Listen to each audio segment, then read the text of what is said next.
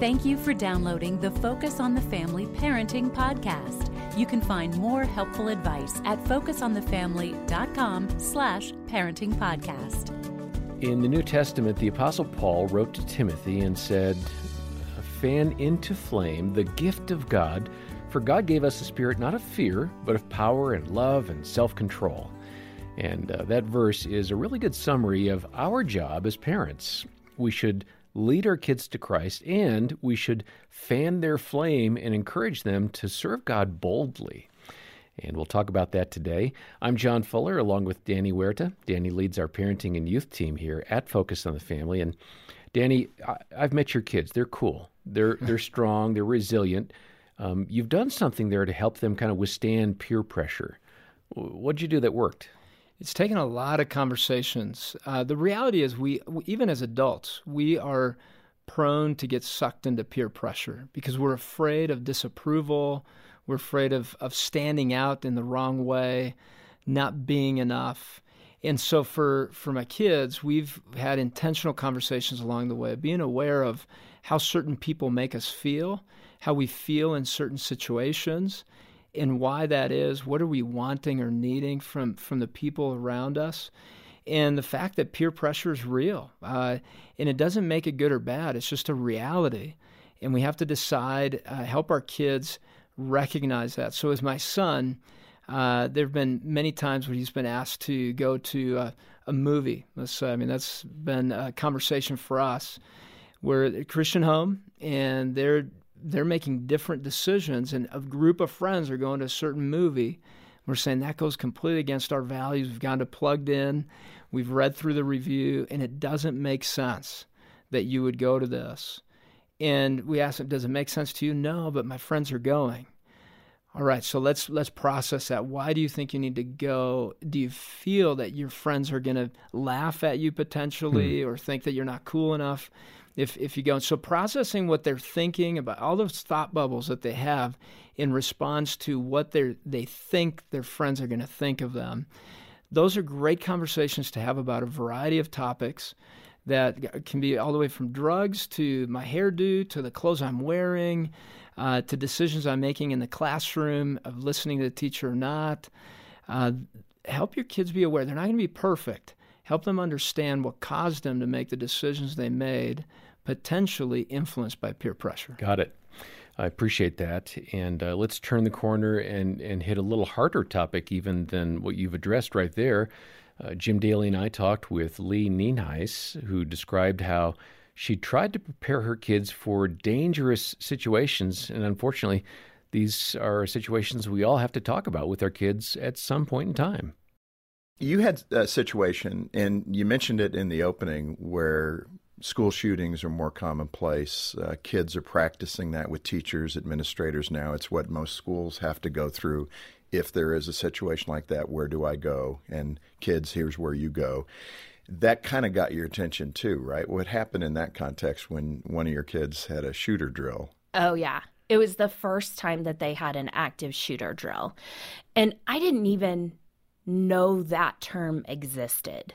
I grew up right here in Colorado. And so, we did tornado drills, but active shooter drill was a new phrase. And to hear it come out of the mouth of my child was startling. Yeah. So he came home and he said, we practiced an active shooter drill today. And so as good parents, we practice I'm not surprised face, right? Like that, I just said, tell me about that. And he said, well, we pile up in the corner like puppies and we hide. And I could barely keep it together and not turn away with just tears in my eyes and say, you pile up like puppies because someone could actually come into your school and shoot people. I mean, Sandy Hook had just happened. And I was like, what kind of evil goes into schools and does this to children? And that was startling. I would like to report to you that active shooter drills have changed in the years that have followed. And now they come home every year and say that. We practice active shooter drills. And so I say the same thing. Tell me about that. And this year they said, well, we jump out windows because they're on the first service. We jump out the windows. And he said, if someone gets into our classes, now we don't pile up like puppies. We throw things and we fight back. And I was like, I mean, the reality is that is startling, but at the same time, it's like I had the opportunity to say, no, Ryan, I want you to throw things. I want you to jump out the window. I want you to do everything that they say to do, but I want you to start praying in that moment. Lord, you are here in the middle of this with me. In Jesus' name, protect us. Yeah. In Jesus' name. That's what we do as brave moms, is we look back at these terrifying situations that our children should not be placed in. We say, Lord, we teach them to say, Lord, show up for me in this moment. Right. No matter the circumstances. No matter. You are my hiding place. Protect me. Yeah. That's my job, to train them in that. Otherwise, I just sit there and go, active shooter drills, that's terrifying. Yeah. No, that's so good, Lee. Many moms are going to resonate, I think, with this next question. A fear that you've struggled with as a mom of not being enough. I mean, that's a woman's temperament. I think most women struggle with that. I'm not enough, and then fill in the blank. So in this area of being a mom and wanting to have brave, spiritual kids, how do you fall short, or what's your fear of falling short in that way? How are you not enough? In any number of ways. As well as I'm trying to do this mothering thing, as well as Mike is parenting too. I mean, fortunately for us in our home, we have two parents that love and follow Jesus and who are bent towards discipling them. But I know that there are listeners who are single moms too, or in this. And sure, and single dads. And single dads. And here's the truth. We're not enough. There are going to be holes. I have a red mug that's on my dryer, and I call that their counseling fund for when they get older. You know, it comes. You better move to a bucket. The change, the spare change that falls out of their clothes. You know, I put that in that bucket. I said that's for your counseling fund, because we're not enough. Right. I mean, we're going to do our best to raise our children biblically, to raise them to know and love and serve the Lord Jesus, but He is enough for them when we could never be. As Jim said, it's true that we're not enough on our own. I'm not. We need God's wisdom to really help train and raise our kids well.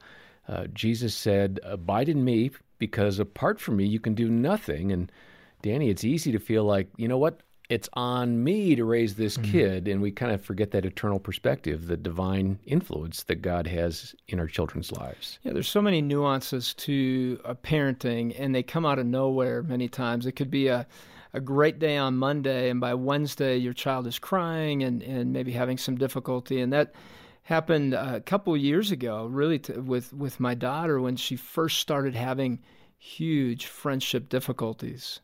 Junior high world for girls is a tough place. Yes. And there were some cliques forming. She was feeling rejection.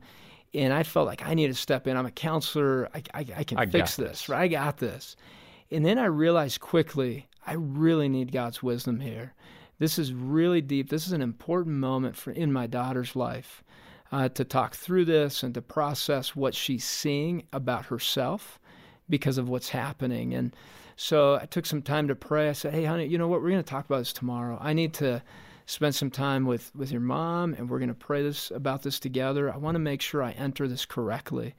But it took a few days of us talking back and forth, and then my daughter coming home in tears. And that's just one example. There's so many other examples that parents step into with great intentions. They're saying, I got to give an answer. I want to help my child.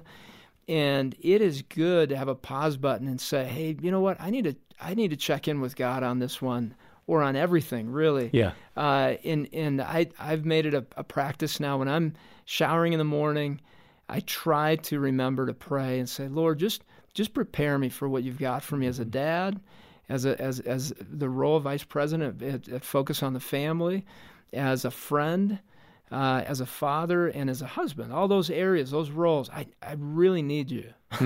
I can't do this on my own. I don't do that every day. And the days I do, I have to be honest, I do feel a greater sense of confidence. Just we forget. It's not intentional, and God has grace on us. He's waiting all the time. The invitation's wide open. We just need to respond to it. Yeah, well, I appreciate what you said earlier about just being honest with your daughter. I'm not sure. I'm going to think about this. I'm going to talk to you. I'm going to pray. These are things that we need to do as parents that don't convey ineptness or a lack of confidence. It's a matter of where our confidence is. I want to give God room to maneuver here as he might want to. So, the parenting journey is wonderful, and we want to be a part of that to encourage you along the way. Focus on the Family has some terrific articles on our website to help you wherever you're at in that journey. Check the episode notes for some starting points. And then we do recommend the book by Lee Nienhuis. It's called Brave Moms, Brave Kids, A Battle Plan for Raising Heroes. And that book has 7 lessons to help you teach your kids to live boldly for Christ. We're making that available to you as our thank you gift when you join the support team. Your monthly pledge or one-time gift of any amount will really make a difference to the work we do here at Focus on the Family. We're listener-supported, and we have a lot of services and a lot of help for parents. We want to help you. Donate as you can. We'll send that book, Brave Moms, Brave Kids, to you. And you can donate and get resources online. The link is in the episode notes, or call 800-A-FAMILY. Next time, advice for parents who have a prodigal child and they're trying to be there for their other children. I'm John Fuller, and on behalf of Danny Huerta and the entire team, thanks for listening today to the Focus on the Family Parenting Podcast.